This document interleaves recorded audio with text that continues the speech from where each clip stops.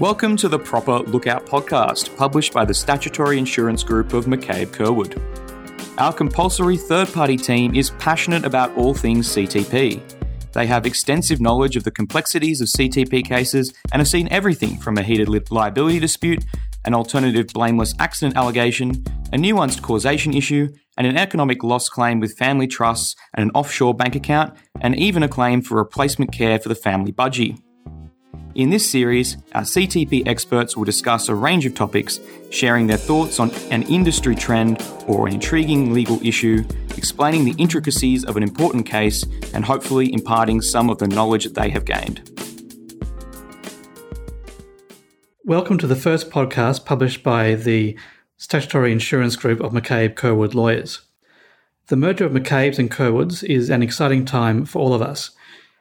It presents so many opportunities for staff and opportunities to better service our clients. This is Peter Hunt, and I'm the practice group leader of the Statutory Insurance Group. The merger of Curwood's and McCabe's takes place during a fascinating time in the CTP world. Claims under the Motor Accidents Compensation Act of 1999, that is, the old Act, continue to dominate. Mind you, I'm old enough to remember when MACA was brand spanking new, and the Motor Accidents Act of 1988 was the old Act. But the MAA gave birth to MACA, and in the cycle of life, MACA has now given birth to MIA. While still a toddler, MIA is demonstrating some temperamental qualities, not the least being what was intended by Section 5.2. This is the provision which deals with no-fault motor accidents, or what was described under MACA as blameless accidents. Section 5.2 says that when somebody is injured in a no-fault motor accident, the owner or driver of the motor vehicle is deemed to be at fault anyway.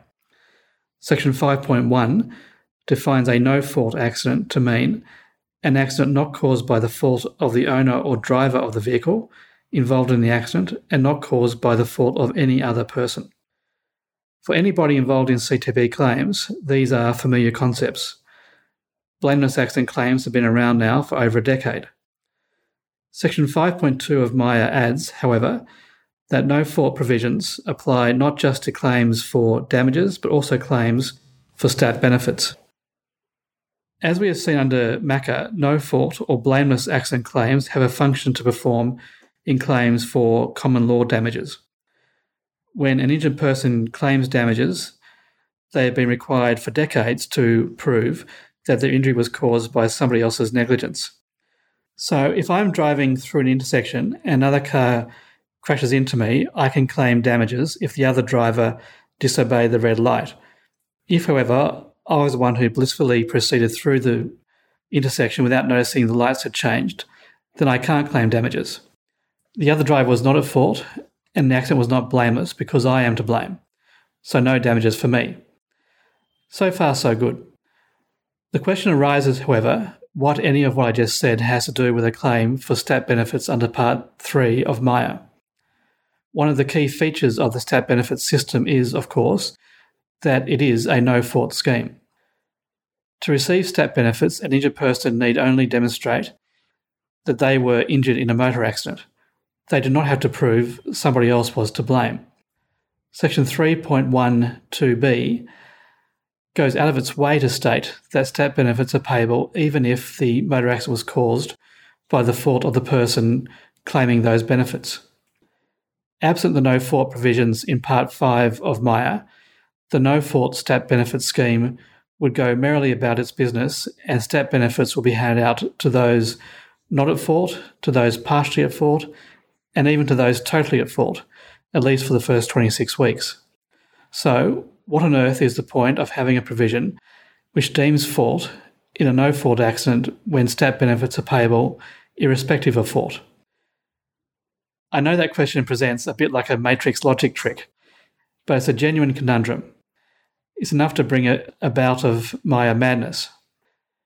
The issue, and perhaps the answer, is best illustrated by imagining a single vehicle accident. So imagine you have a claim where, without warning, a kangaroo jumps onto the road into the claimant's path. The claimant has no time to react before colliding with the kangaroo. It's night time and the claimant had no chance to see it. the claimant has literally done nothing wrong. This is a classic no-fault accident. Can the injured person claim stat benefits under Part 3 of MIA? Let's work our way through the relevant provisions together. Section 3.12a says that stat benefits are payable whether or not the motor accident was caused by the fault of the owner or driver of a motor vehicle. Section 3.12b, as we have already discussed, goes so far as to say that stat benefits are payable even if the accident was caused by the person claiming stat benefits. In your kangaroo claim, Section 3.1, taken as a whole, clearly suggests that the blameless claimant can put their hand out for stat benefits. The fact that it's a single vehicle accident does not seem to matter either. Section 3.22a says where only one vehicle is involved, the injured person can ask the CTP insurer of their own vehicle to pay their stat benefits. Given these provisions, the injured person in your kangaroo case seems to be home and hosed. They can claim stat benefits. But then Section 5.4 raises its ugly and difficult to interpret head. Section 5.4 is in the no-fault part of MIA and is ominously entitled No Coverage to Driver Who Caused Accident. Subsection 1 of Section 5.4 says that a driver cannot recover either damages or stat benefits in a no-fault accident if, quote, the motor accident concerned was caused by an act or omission of that driver, end quote. Subsection 2 qualifies subsection 1 by stating that the driver's injury is caused by their own act or omission, even if the act or omission does not amount to fault, was involuntary, and was not the sole cause of the accident. In other words, Section 5.4 of MIA, on its face, precludes a claim for stat benefits where the injured person was a driver, nobody was at fault, and the driver did something or failed to do something when they had a chance to act, which contributed to the accident. In your kangaroo claim, on the facts I have outlined, the driver can still receive stat benefits because Section 5.4 does not come into play. The driver had no opportunity to see the kangaroo before it jumped onto the road. Once it did, the driver had no opportunity to do anything before the collision. If, however, the driver saw the kangaroo and failed to act, Section 5.4, on its face, precludes the payment of stat benefits. Similarly, if the driver attempted to steer around the kangaroo, Section 5.4 comes into play, and the claim for stat benefits is precluded. Importantly, this is so even if the movement of the steering wheel was involuntary, and even if the failure to avoid the kangaroo does not amount to negligence. Section 5.42 says so. So what other injured claimants does Section 5.4 exclude from the stat benefits regime? Potentially, the driver who suffers a medical episode after failing to heed the warning signs and pull over. The driver injured when a tyre blows out who failed to maintain their vehicle. And the driver who tries to evade a hazard on the road who loses control and smashes into a tree. Was any of this intended? Probably not. It seems odd that the heart attack victim described above is unable to access stat benefits in a no-fault scheme. That oddness increases exponentially when compared to a driver who is 100% at fault. Section 3.12b says that the 100% at fault driver can receive stat benefits, albeit for only 26 weeks, by virtue of Sections 3.11 and 3.28.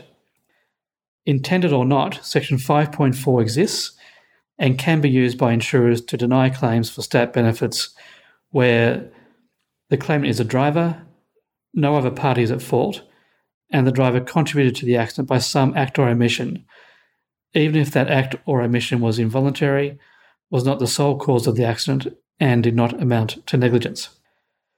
So concludes the first podcast published by the Statutory Insurance Group of McCabe Curwood.